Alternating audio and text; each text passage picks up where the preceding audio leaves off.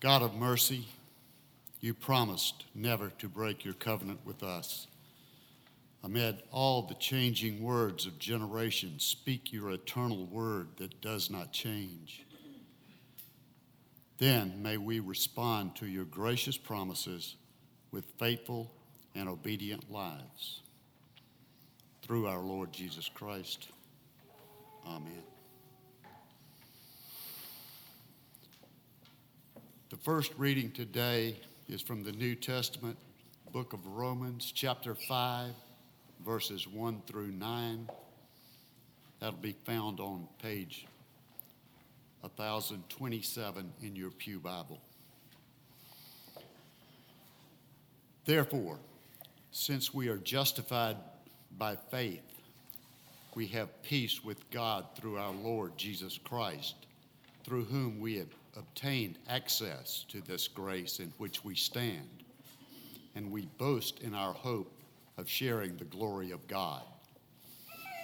And not only that, but we also boast in our sufferings, knowing that suffering produces endurance, and endurance produces character, and character produces hope. And hope does not disappoint us, because God's love has been poured into our hearts through the Holy Spirit that has been given to us. For while we were weak, at the right time, Christ died for the ungodly. Indeed, rarely will anyone die for a righteous person, though perhaps for a good person, someone might actually dare to die. But God proves his love for us in that while we still were sinners, Christ died for us. Much more surely, then, now we must have been justified by his blood. Will we be saved through him from the wrath of God? This is the word of the Lord.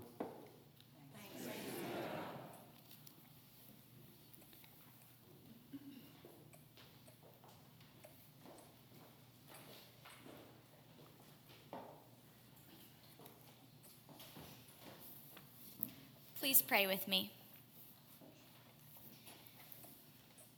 God of all goodness, we come to you this morning from different places, in body, heart, and mind.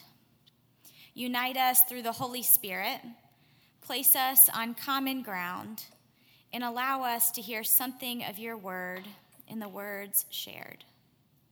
Be in this space, O God. Assure us of our belonging. In your Son's name we pray. Amen. Good morning. Good morning. It is a joy to be here with you today, and I'd like to extend a big thank you to all of Mount Pleasant Presbyterian, and especially to Pastor Bynum for having me here. I'm very grateful to all of you. It is both a beautiful and horrible thing to be asked to preach with no parameters. The Bible is not exactly a short book, and I've only just begun my second year of seminary. Fortunately, I am surrounded by friends and scholars who illuminate new insights for me daily. And recently, I experienced today's text from Genesis 32 in a new light. And I want to invite you to experience it with me, perhaps in a new way yourself this morning. Hear now the word of God. The same night, Jacob got up and took his 2 wives, his 2 maids, and his 11 children, and crossed the ford of the Jabbok. He took them and sent them across the stream, and likewise everything that he had. Jacob was left alone, and a man wrestled with him until daybreak. When the man saw that he did not prevail against Jacob, he struck him on the hip socket, and Jacob's hip was put out of joint as he wrestled with the man. Then the man said, "Let me go, for the day is breaking." But Jacob said, "I will not let you go, unless you bless me." So the man said to Jacob, "What is your name?" And he said, "Jacob." Then the man said, "You shall no longer be called Jacob, but Israel, for you have striven with God and with humans and have prevailed." Then Jacob asked him, "Please tell me your name." But the man said, "Why is it that you ask my name?" And there he blessed him. So Jacob called the place Peniel, saying, "For I have seen God face to face, and yet my life is preserved." The sun rose upon Jacob as he passed Penuel, limping because of his hip.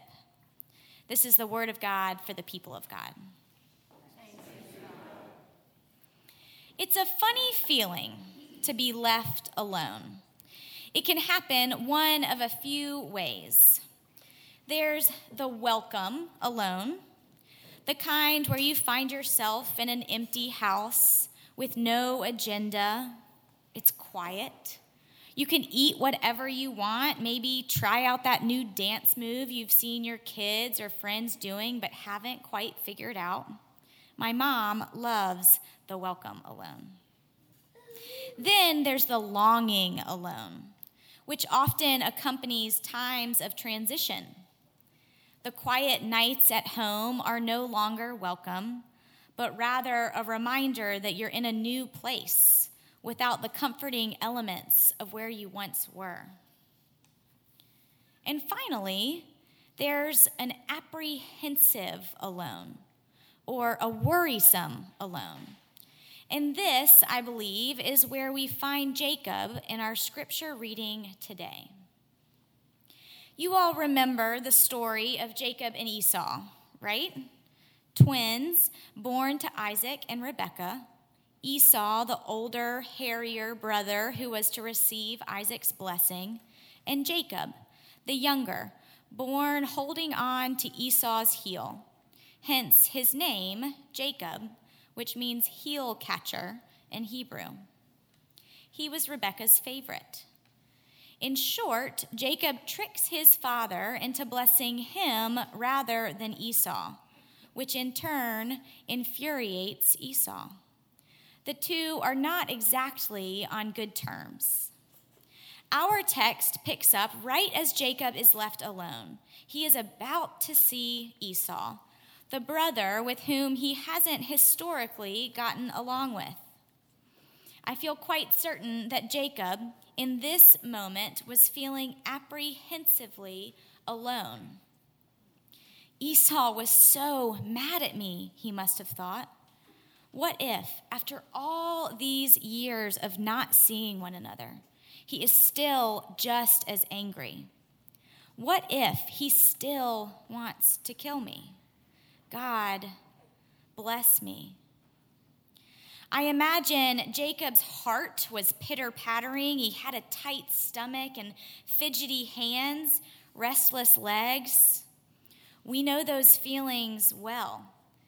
They're the feelings I felt last September as I started seminary, so uncertain of my surroundings and the journey ahead.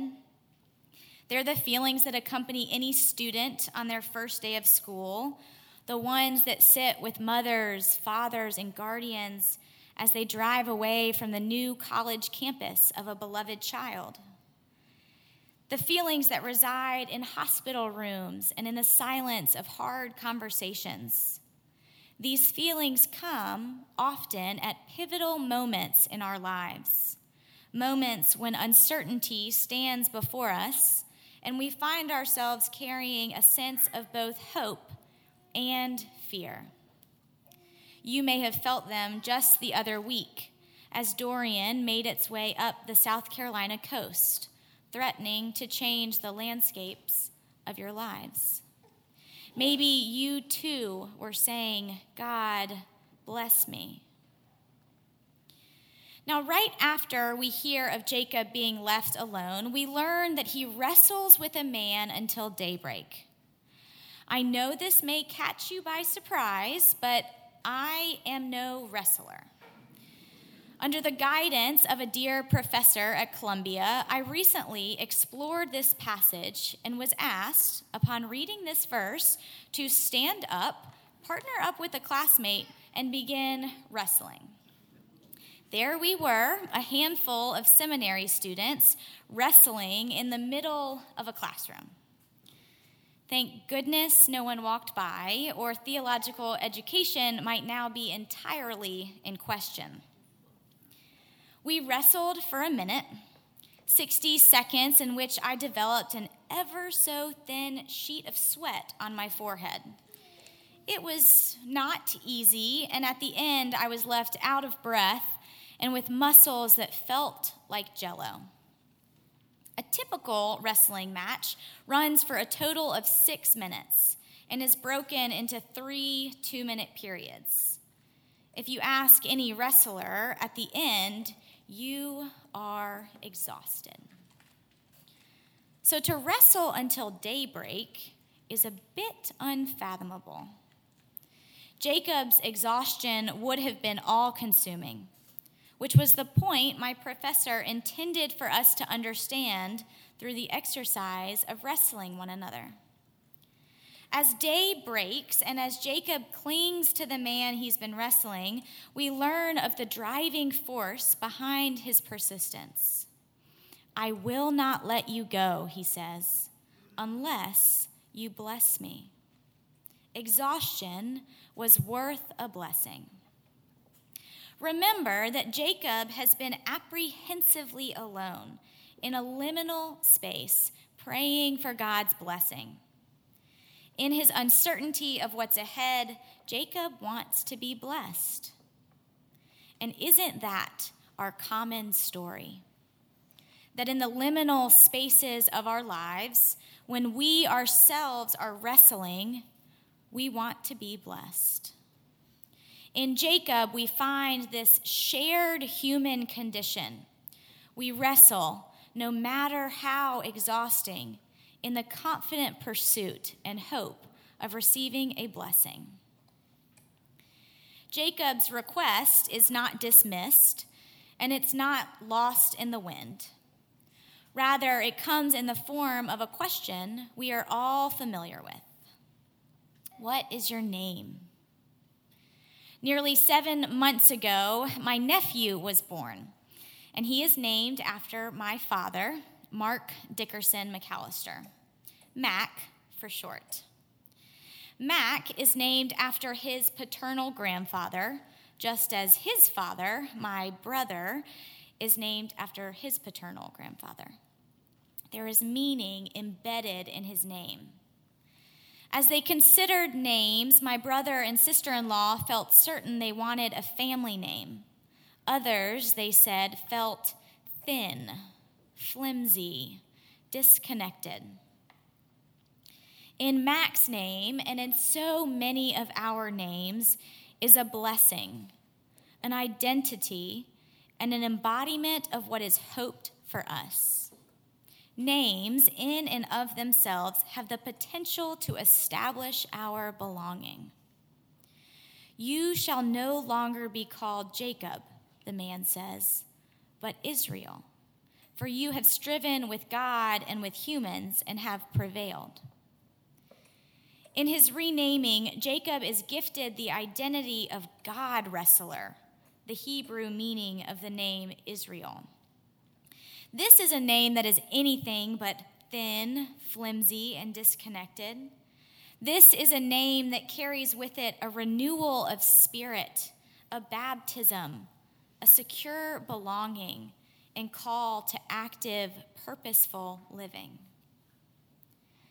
A friend of mine who changed their name not long ago expressed that names are inseparable from how we participate in connection, meaning-making, and calling.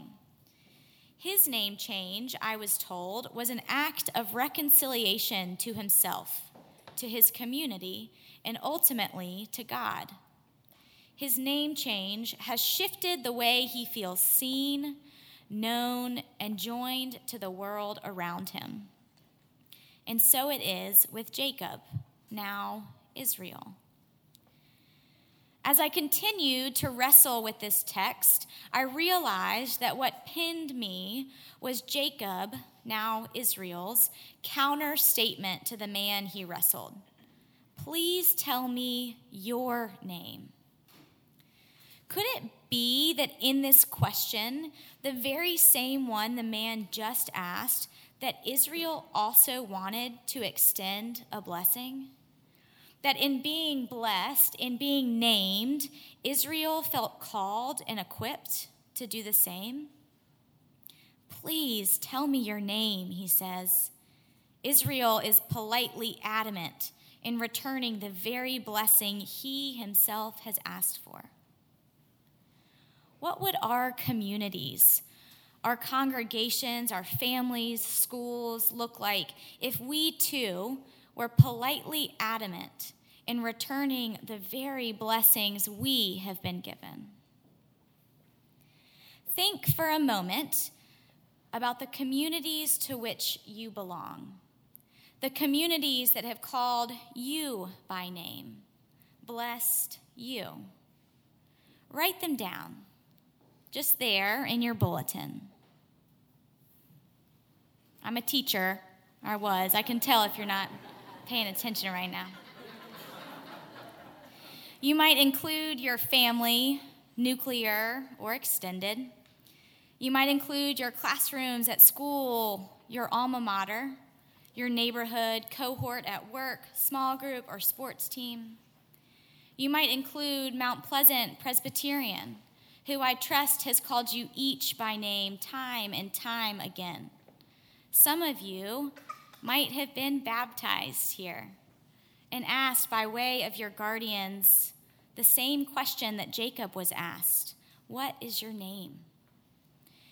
In this question, we are plucked up from that place of feeling apprehensively alone and set down carefully into what poet Mary Oliver referred to as our place in the family of things. For it is only when we belong and when we find our place in the family of things that we are able to rise as the dawn breaks and to pass along in preparation of extending blessings unto others. The reminder of this call upon Israel's life and upon all of our lives comes in the form of Israel's limp, which he notices as the day breaks, as the sun rises, and as he stands to leave. Not a step will be taken without remembrance of his wrestling match with God, or the experience of being named and renewed, identified and known, called and equipped, placed in the family of things. In a few short moments, you too will stand to leave. And while you may not have a limp, a bodily reminder of your own wrestling with God and of the promised sense of belonging that comes at the end of that wrestling, you have been named. A blessing has been given to you. And in turn, you are called to go out and pronounce blessings yourself. Barbara Brown Taylor writes that to pronounce a blessing on something is to see it from the divine perspective. To pronounce a blessing is to participate in God's own initiative. To pronounce a blessing is to share God's own audacity. She continues to write that anyone can bless, and that we are able to bless one another at all is evidence that we have been blessed, whether we can remember when or not. That we are willing to bless one another is a miracle enough to stagger the very stars. Think again to that list, written or just held in your heart, of the people and places that have named you, people and places that have reminded you of your belonging, blessing you by doing so, and strengthening you before it comes time for the next wrestling match. How might you return this blessing? How might you be audacious enough to share in God's own audacity of pronouncing blessings? This is our shared Christian call. May we seek out ways to do so, even if it causes us to limp. May we move forward from the wrestling arenas of our lives and the seasons of feeling apprehensively alone into a season where we become the bestowers of blessings, named ones giving names, openers of the door to belonging through the simple intention of pronouncing blessings. May we stagger the stars. All thanks be to God.